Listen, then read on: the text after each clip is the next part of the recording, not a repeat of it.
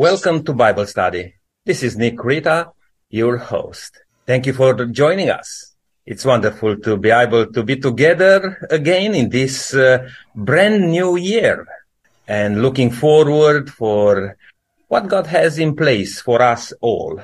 But we are going to start a Bible study, Managing for the Master.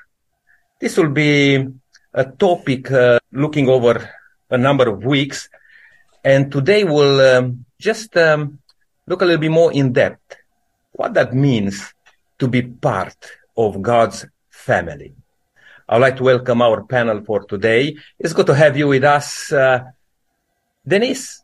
Thank you, Nick. It's wonderful to be here this new year. Will, thank you for joining us. Thank you, Nick. Jerry, welcome to the discussion today. Thank you, Nick. Always a pleasure. Brenton, thank you for being part of this panel.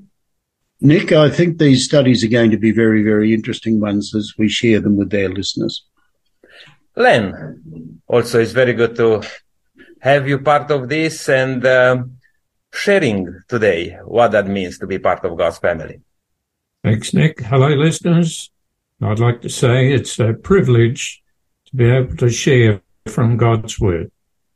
Ken, it's good to have you with us today. And in particular, I want to thank you for preparing this Bible study. You are going to facilitate this discussion today.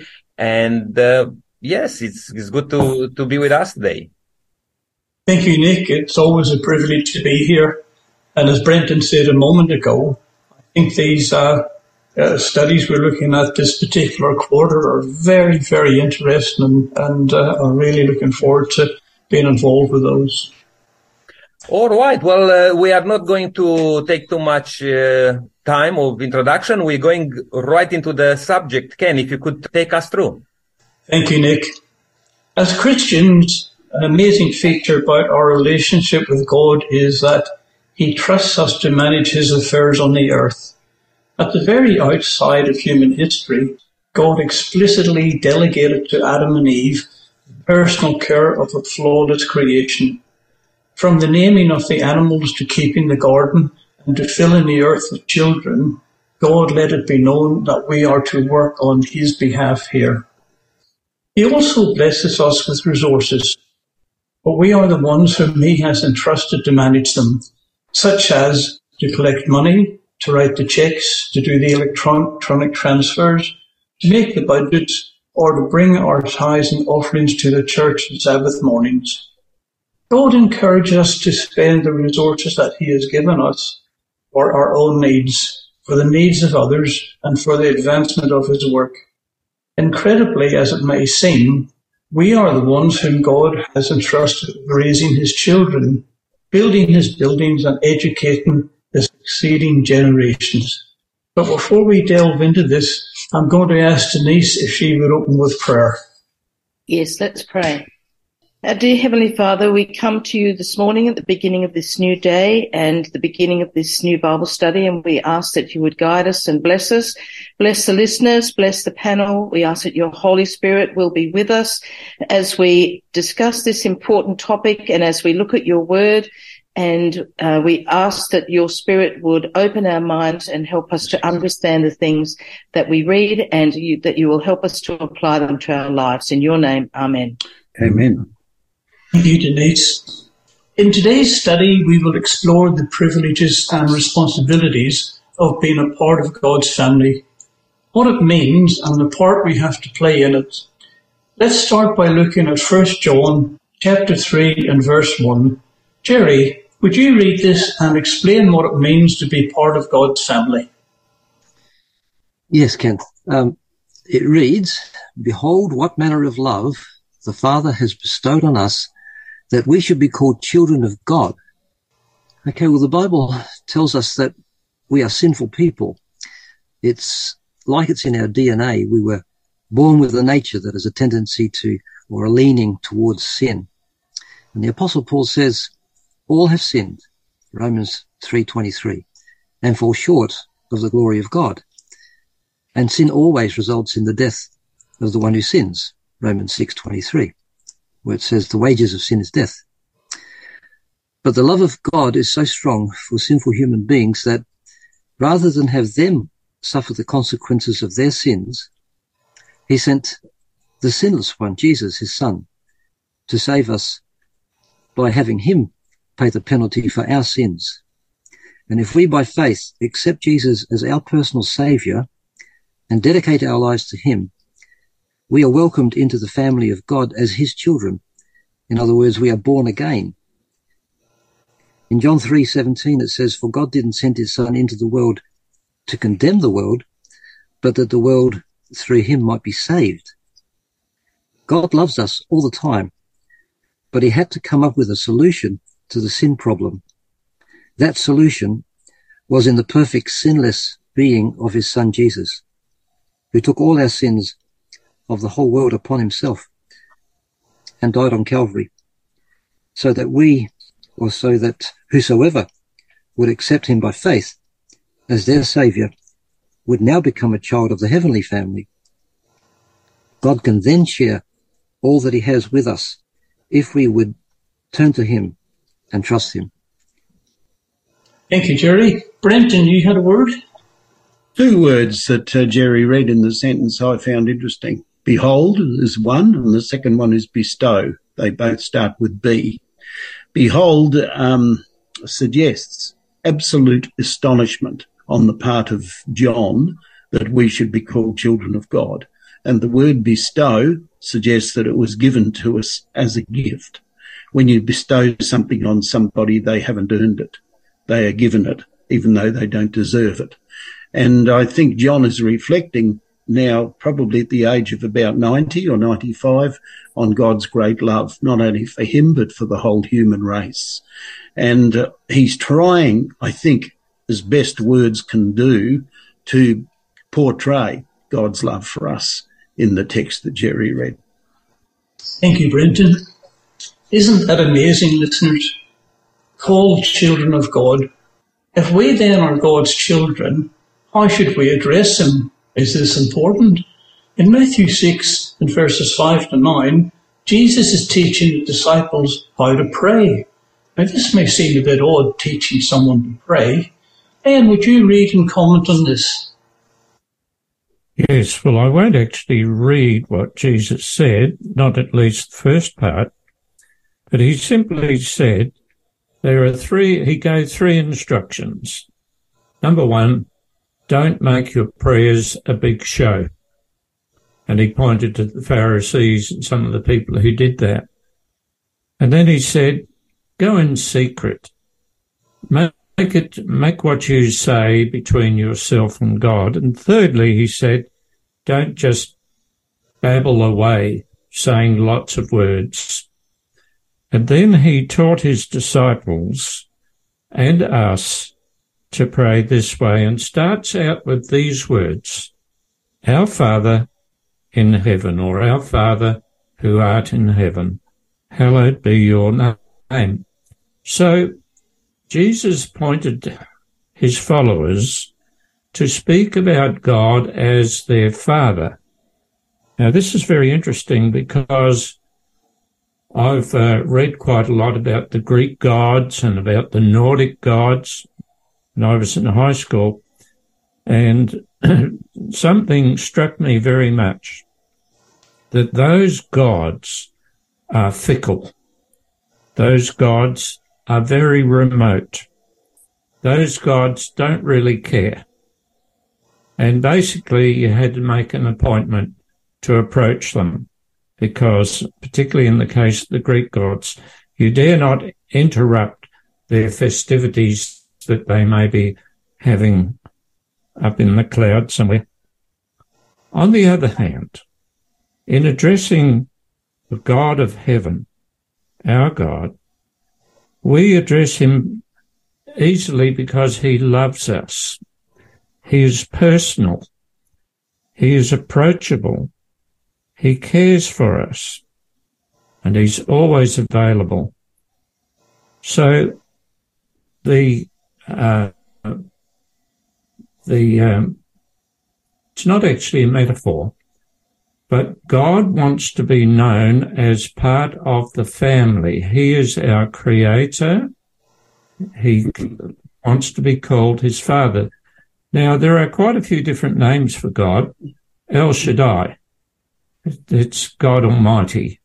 He's the Creator, he's mighty. Another one of his names is Jehovah Nissi, and that means the one with whom I identify. Now, when I was a little kid, people might say, who's that little kid there? Oh, that's Melvin's son. You see, I was identified through my father. And in this case, I can be identified through my God. And then there's Jehovah Ra'ah. That's God is my protector. And there's a whole lot of different ones, and I'll go down to the last one, Jehovah Jireh. He is my provider. So God wants to be known as a personal God, and we are part of his family. And I think that's beautiful. So when we start our prayers, it's good to say, Our Father, who art in heaven, as Jesus taught. Thank you, Len. Again, we see Jesus telling us to call God our Father.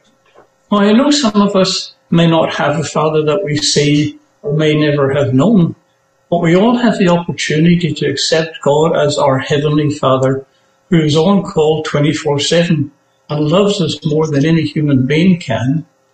In this sometimes cold and difficult world, it can be comforting to know that not only do we have a friend in Jesus, but also his Father, God, is our Father.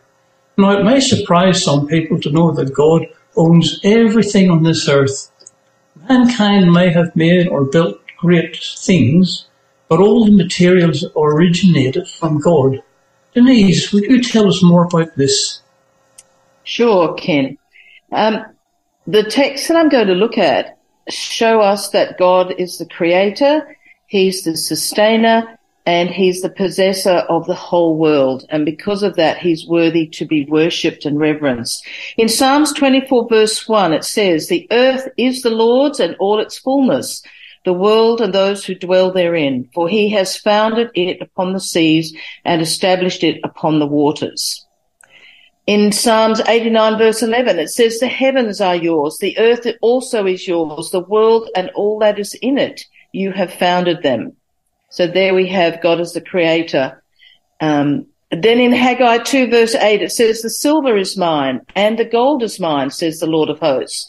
Mankind owns nothing on or in the earth or the seas. Even our bodies belong to God, as we find in 1 Corinthians 6 verse 19 and 20, where it says, "Do you not know that your bodies are temples of the Holy Spirit, who is in you, whom you have received from God, and you are not your own?" And I want to include verse 20 here, where it says, "You were bought at a price, which is the death of his son." And then it says, "Therefore honor God with your body." So really, everything belongs to God, even us. Thank you. Len?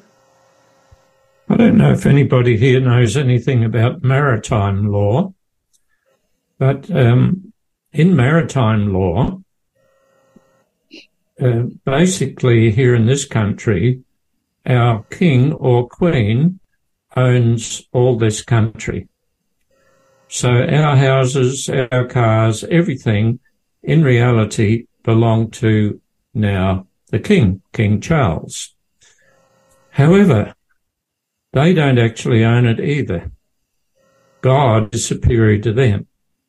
So God is the owner of everything if you look at it in terms of maritime law. Well, what lesson can we take from this message, or should we take from this message? I think that successful people may attribute what they have accrued to their personal ingenuity and prowess. What they need to remember is that everything is God's. As Len has said, even if we accumulate many riches, goods, or even have a large family, it is all the Lord's. And it is he who gave it to us. And he gave us the means even to accrue what we have. I'd like to read two little texts. Job 41, verse 11, puts it quite plainly, whatever is under the whole heaven is mine, says the Lord. In 1 Chronicles 29, verse 12, he says, both riches and honor come from you, that's God, and you rule over all. In your hand are power and might, and in your hand it is to make great and to give strength to all. We're totally dependent on God for everything that we have. And it's a good thing to remember this, Ken. That is a good thing to remember, Will. Glenn? Yes, well, the text that Denise read from 1 Corinthians 6:19 just doesn't talk about all the stuff that we have, but it says you are not your own. In other words, our lives belong to God.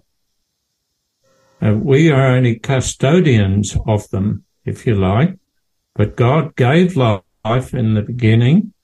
Therefore, we owe our very existence to him. Brenton? Also adds the issue, I think Len touched on it well.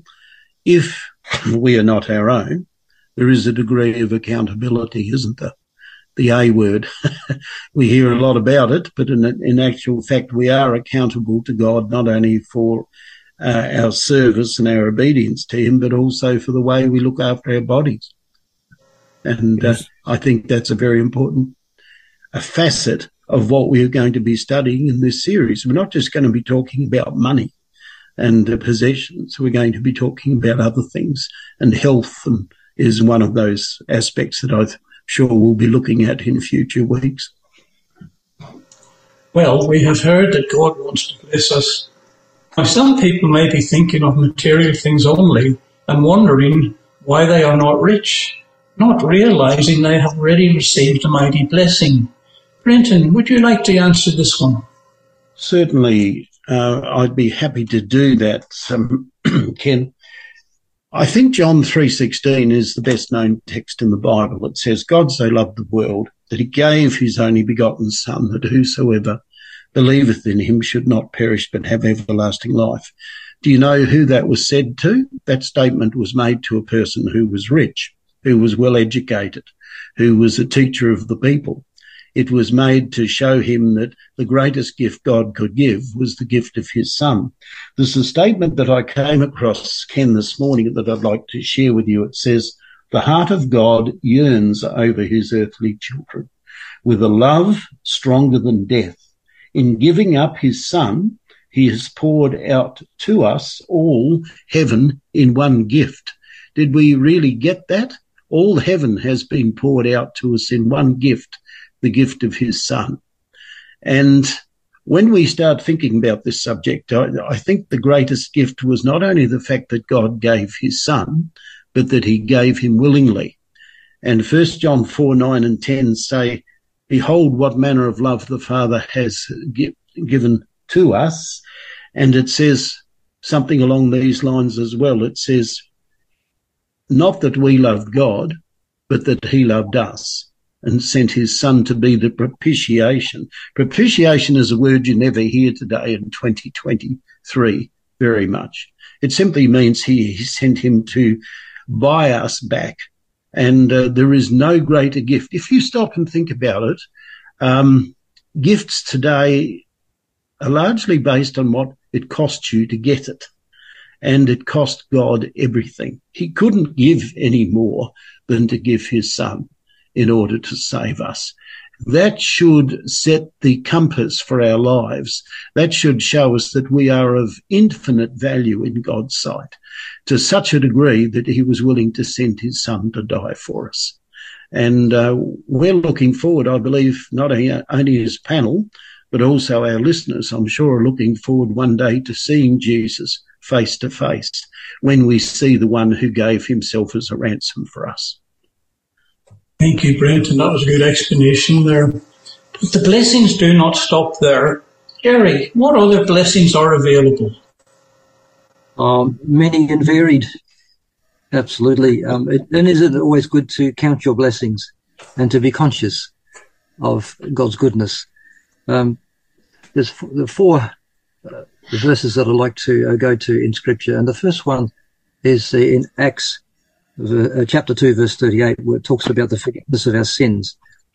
And it says there, repent and be baptized, every one of you, in the name of Jesus Christ for the forgiveness of your sins. Well, just imagine to have the burden of guilt lifted from your shoulders after having confessed your sins and know and experience the joy of forgiveness, and that it enables you to make a fresh start.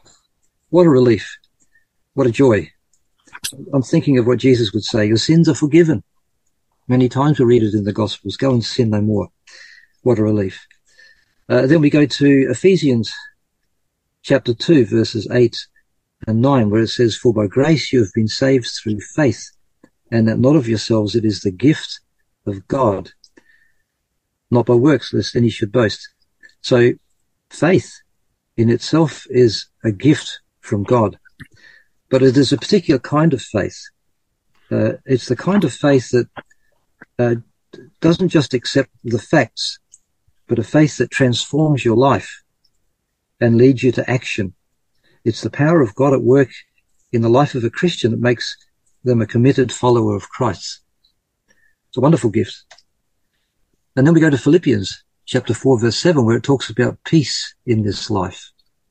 And it says there, and the peace of God, which surpasses all understanding, will guard your hearts and minds through Jesus Christ. I think you would all agree with me that the world is in a terrible mess. In Luke 21, verse 26, it says, men's hearts failing them for fear and for looking after those things which are coming on the earth. Well, we see that every day, don't we? The world's in a terrible state. But in the midst of all the turmoil that is happening around us, and even perhaps in our own lives, we can still find great comfort in Jesus' promise that he gives us in John 14, verse 27, where he says, peace I leave with you. My peace I give you. Not as the world gives, do I give to you.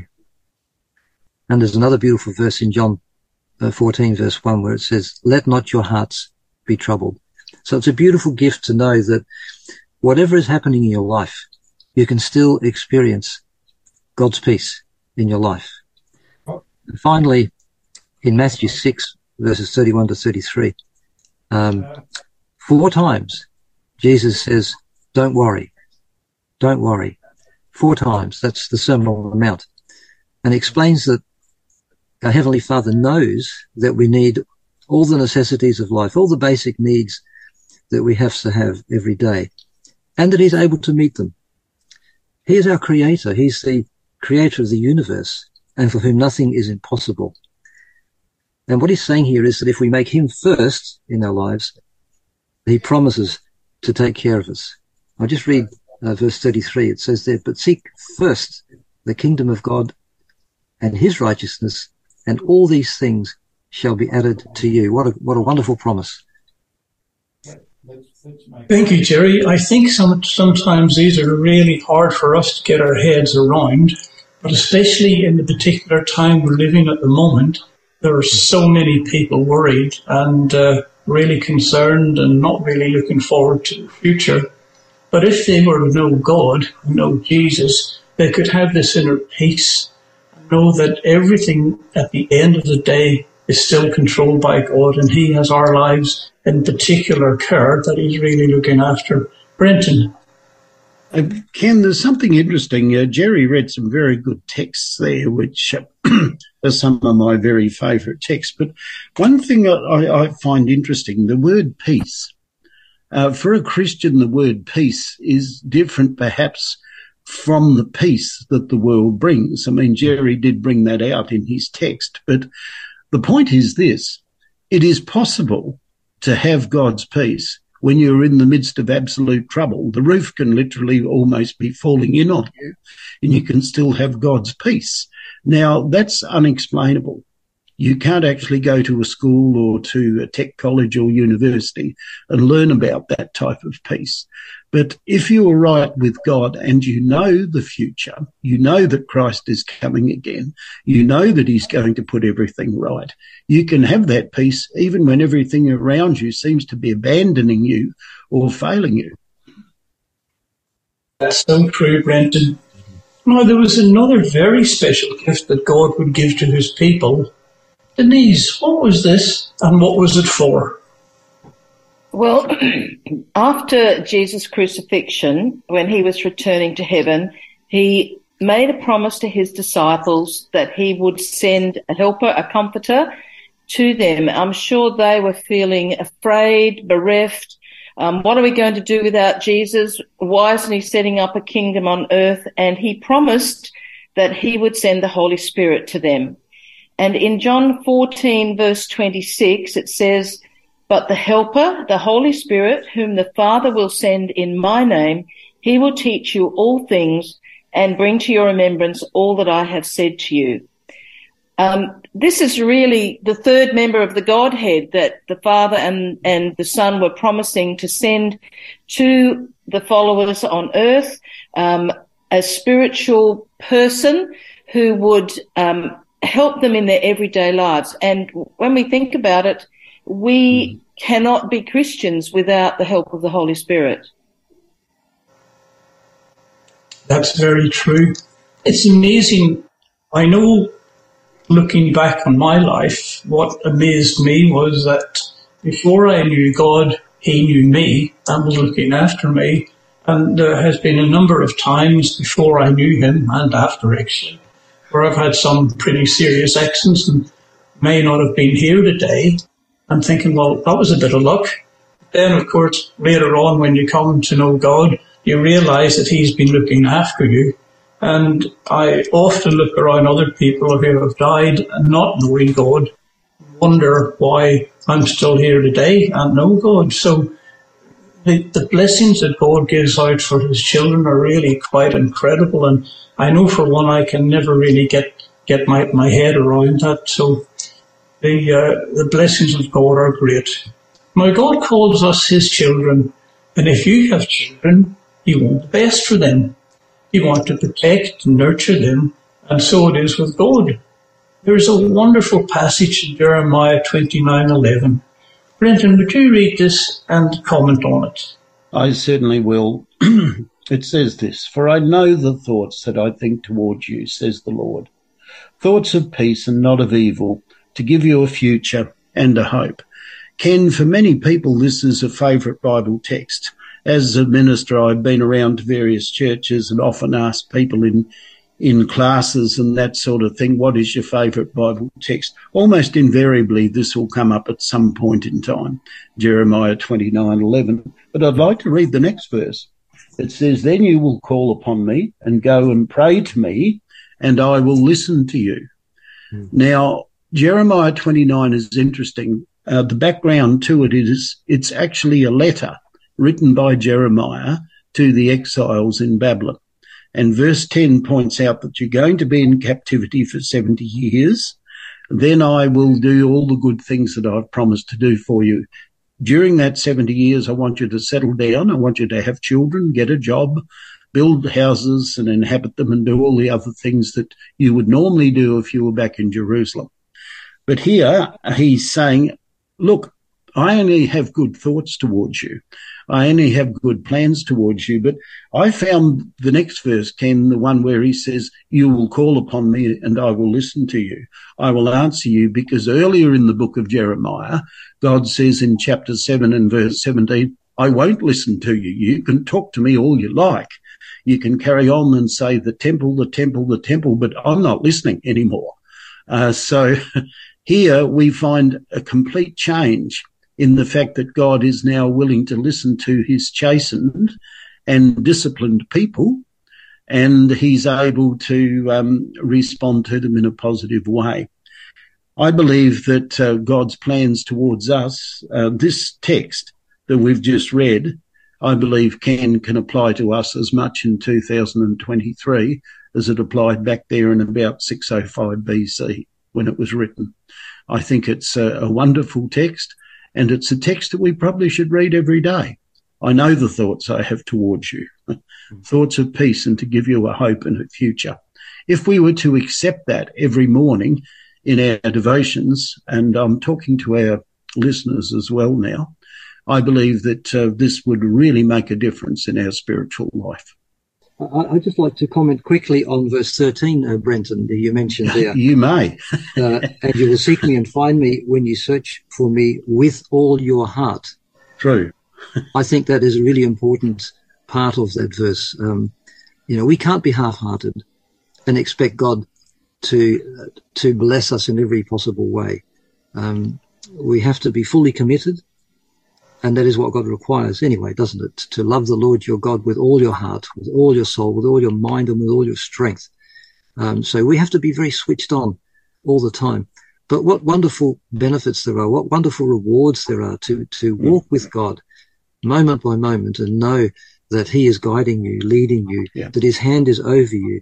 It's just a beautiful thought. And not only a thought, but it's a beautiful reality. Yes. Yeah. Ian? Yes, Ken. Recently I went to a 1-hour golf coaching course. There's always room for improvement in this silly game that I play. And the coach said something which made quite an impression on me. She said, when you hit the ball, hit it with commitment.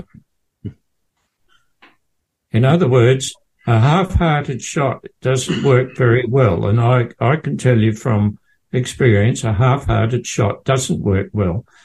And the same thing applies in the Christian life.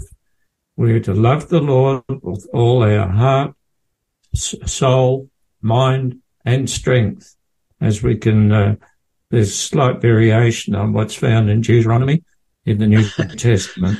So when we love anything or anyone, we should do it with commitment. And that's a really important statement. I actually thought when you started that you were going to say, keep your eye on the ball. But that's very good. But anyway, again, we see the Lord God telling us he has plans for us. Sinful as we are, God declares he wants to prosper us. And though his word tells us the hope we have and the future we will inherit when Jesus returns. Of course, to receive all these blessings, we must believe in Jesus and follow his teachings as laid out in the Bible. As in any family, there are responsibilities. Each member must play his or her part to help the rest of the family and watch out for one another. Then, what would some of these responsibilities be? Well, they all centre around a 4-lettered word that's found often in the Bible. It has 2 consonants and 2 vowels, and it's spelled L-O-V-E. And, John chapter 15 and verse 12. Jesus instructing his followers, and that's us, that's you too, listeners. And Jesus said, my command is this, love each other as I have loved you. Now, that's a pretty high standard. As much as Jesus loved us, how much did he love us? He loved us to the point of death. And the instruction is that we as his followers are to love each other even as he loved us. Now, that's a pretty tall order. And most of us just stop at love each other. And we forget about the standard of love that he's talking about. All right, that's number 1. Number 2 is found in Acts 16, verse 31. Believe in the Lord Jesus and you will be saved, you and your household. Now, this is not the L-O-V-E word. This is the B-E-L-I-E-V-E word, believe. Believe doesn't mean just, oh, well, I read it in a book somewhere and I agree with it. No, believe goes around this business that I was talking about before, to make a commitment, that's the sort of belief. We have a standard. It's not just a, yes, I saw it, I believe that, and move on. No, when you believe, it changes your whole life. Your whole life is committed to the Lord. All right, back to the LOVE word. Mark 12, verse 30. Before, love one another, even as I have loved you. This verse says, love the Lord your God with all your heart and with all your soul and with all your mind and with all your strength. Is there anything left out? No. It's to love God with all our being, all our thoughts, all our relationships. Everything we do is to demonstrate our love for God. That's a pretty tall order too, eh? But nevertheless, a standard is given. It's got to be all.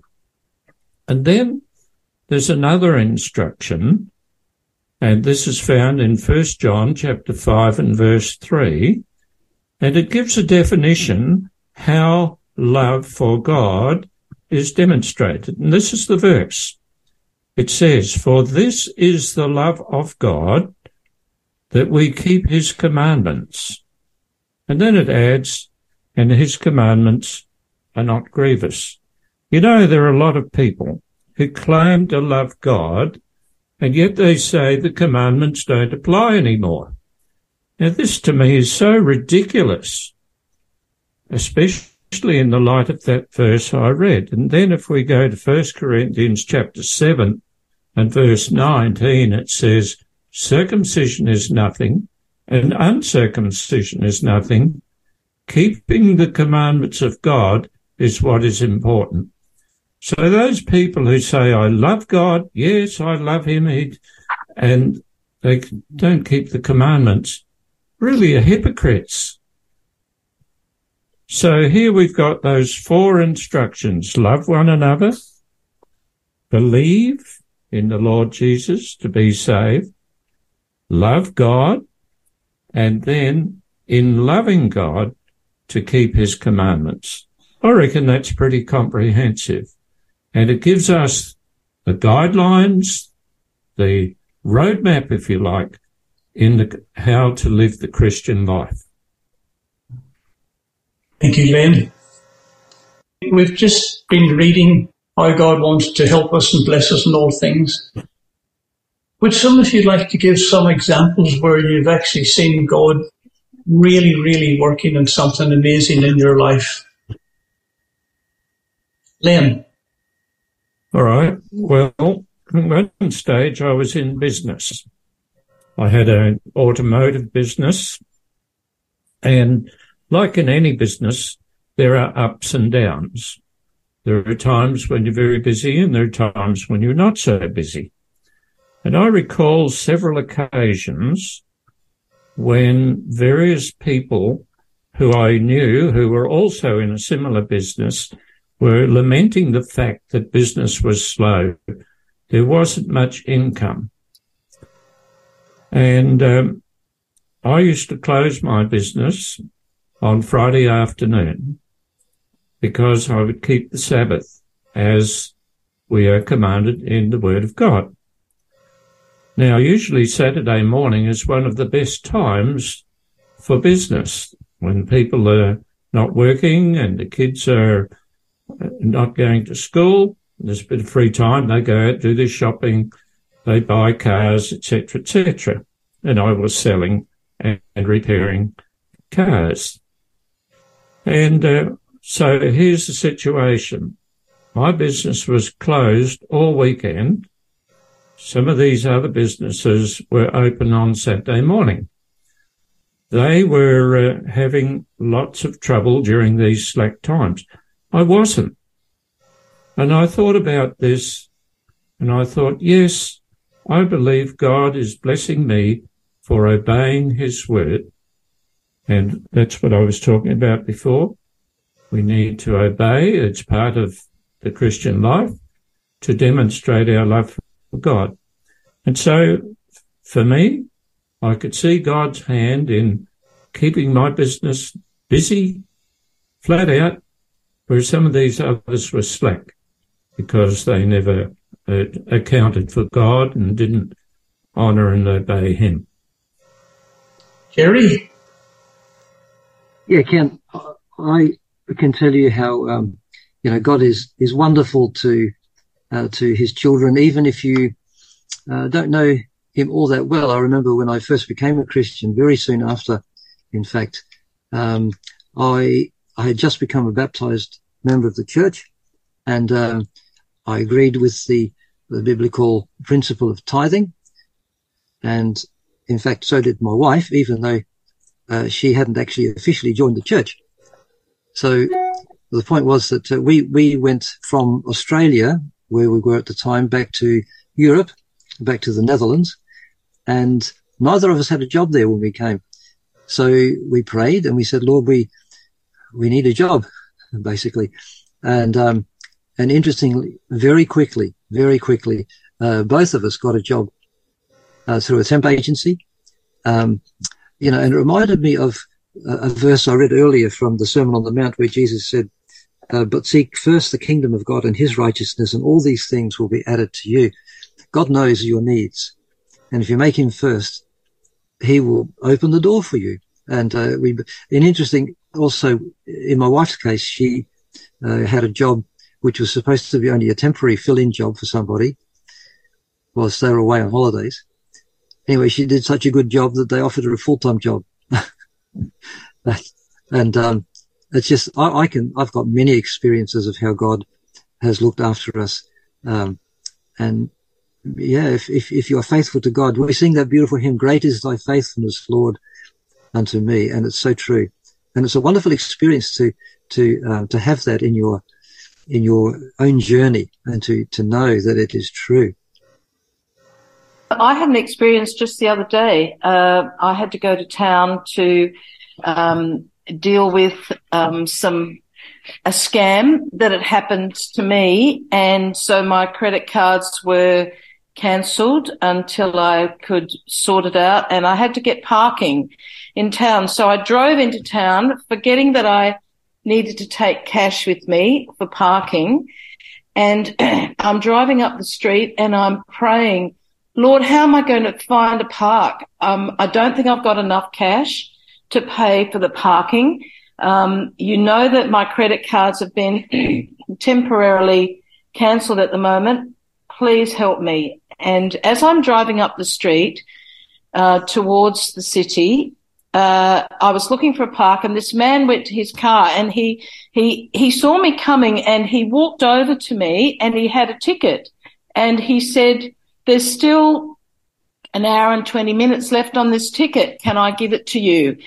And I was just overjoyed. I just praised God's name and said, "Thank you so much for looking after me." And wonderful. I want to say that God is interested in the little things that happen in our day-to-day lives, and he wants us to ask him for help, and he'll give it. Yeah. Brenton? One of the things that Len mentioned was the first one, love each other. Now, this is particularly interesting. I've only just come back from being the minister of 4 churches in the southeast area of South Australia. And without mentioning names or details or anything like that, one of the things that has touched me deeply is, first of all, we all agree that loving each other as God has loved us is, I think Len used the word, a very high standard. But you know what? When there is a crisis in your church family, in one of your church families, and you see people coming together and supporting one another, you begin to understand a little more what Jesus meant when he said, "Love each other as I have loved you." After all, the litmus test, not for those in the church only, but the litmus test for those outside of our church, he said, "By this all men will know you are my disciples if you love one another.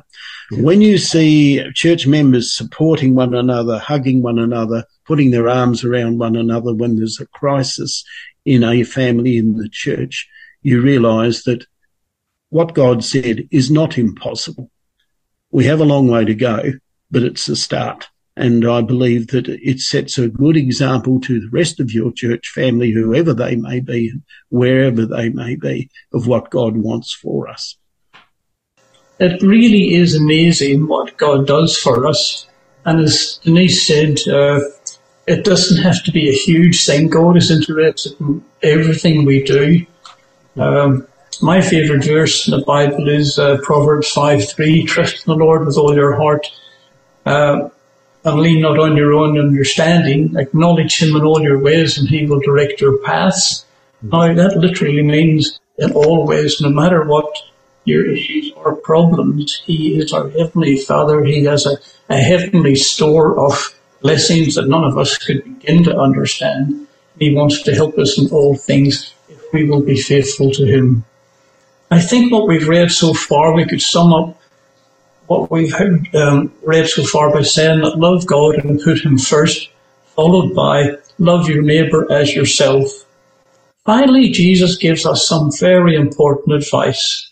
Treasure in heaven. Well, what is this and where do we find it? Ken, Jerry made reference a little earlier to our dependence on God, and he referred to Matthew chapter 6. I'd like to read some of the select passages from this chapter. Matthew chapter 6, do not store up for yourselves treasures on earth, where moth and vermin destroy, but where thieves break in and steal. But store up for yourselves treasures in heaven, where moths and vermin do not destroy, and where thieves do not break in and steal. For where your treasure is, there your heart will be also. Verse 25 says, therefore, I tell you, do not worry about your life, what you will eat and drink, or about your body, or what you will wear. Is not life more than food, and the body more than clothes? Look at the birds of the air. They do not sow or reap or store away in barns, and yet your heavenly Father feeds them. And are you not much more valuable than they? Can any one of you, by worrying, add a single hour to your life? And why do you worry about clothes? See how the flowers of the field grow. They do not labor or spin. Yet I tell you that not even Solomon in all his splendor was dressed like one of these. If that is how God clothes the grass of the field, which is here today and tomorrow is thrown into the fire, will he not much more clothe you of little faith? So do not worry, saying, what shall we eat? Or what shall we drink? Or what shall we wear? For the pagans run after these things, and your heavenly Father knows that you need them. But seek first his kingdom and his righteousness, and all these things will be given to you as well. Therefore, do not worry about tomorrow, for tomorrow will worry about itself. Each day has enough trouble of its own. Like Brenton said, this should be a key guide in our lives, I believe. Put all of our worries away and trust in God. Thank you, Will. Wise words from Jesus himself. Denise, you have a segment to finish with. Yes, this sentence is related to what Will read from Matthew 6, and it says, who hasn't read story after story of those who have amassed great wealth only somehow to lose it? Our world is a very unstable place. Wars, crime, violence, natural disasters, anything can come in a moment and take away all that we have worked for, and perhaps even what we have honestly and faithfully earned. Then, too, in a moment, death comes, and so these things become useless to us anyway. That is so true. Listeners, the heart of God yearns over his earthly children with a love stronger than death. Giving up his Son, he has poured out to us all heaven in one gift. The Saviour's life and death and intercession, the ministry of angels, the pleading of the Spirit, the Father working above and through all, the unceasing interest of heavenly beings, are all enlisted on behalf of men's redemptions. You have heard how God wants to bless you. He invites you to join his family here on earth. Now, we are not saying that if you come to Jesus, life will be a bed of roses. Like the weather, we have sunny days as well as rainy days. Even Jesus tells us in John 16 and verse 33, I have told you all these things so that in me you may have peace. In this world you will have trouble. Take care, I have overcome the world. However, as followers of Christ, you are part of God's family. God has promised in his word that he will always be with you, even until the end of this age, which according to Scripture is approaching soon. Is there any finishing comments any of the panel would like to add about today's study? Well, listeners, as you all are aware, this world is a mess and is getting worse day by day. Our Heavenly Father and his Son, Jesus, are standing knocking at the door of your heart. They want to help you. They want to see you into the life that we were always meant to have, the one that started in the Garden of Eden. There are so many people today searching and chasing the riches of this world. But as we learnt earlier on in today's study, these are only for a moment. They pass in the blink of an eye. Eternal life is forever. And you can have that eternal life, but you can also have peace today. Peace not to worry about where your next meal is coming from, a roof over your head, or the means to earn an income. Peace to know that whatever's going on around you or in this world will not affect you because God is with you. He's going to take everyone who loves him home to a wonderful new place very, very soon. Time is marching on very, very quickly. The end of this world is in sight if you follow the Bible. Won't you invite him into your heart? After all, what have you got to lose? Then, would you like to close today in prayer? Yes, let us pray. Our dear Father in heaven, we praise you because you are a good God. We've given some examples of how you've helped in big things and small things. We have the example of how much you love us, the children of men, that you gave everything in the person of Jesus to redeem us from the hands of the tempter. And we pray, Lord, that every person listening to this program will make a commitment to you, because there is more than what we have even in this life.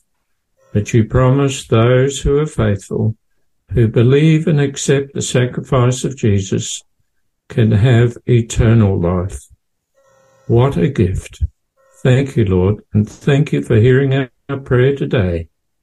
And we pray it in Jesus' name. Amen. Amen.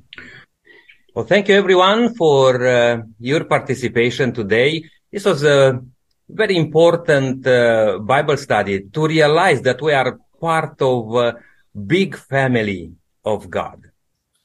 It's wonderful to know that and to trust in God who's guiding us through all the difficulties of life.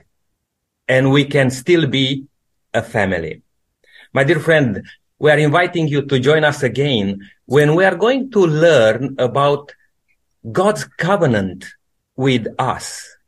We are not here left alone. God is interested in our well-being in all aspects of life. Please join us again. Until then, may God richly bless you and have a wonderful walk in the footsteps of Jesus.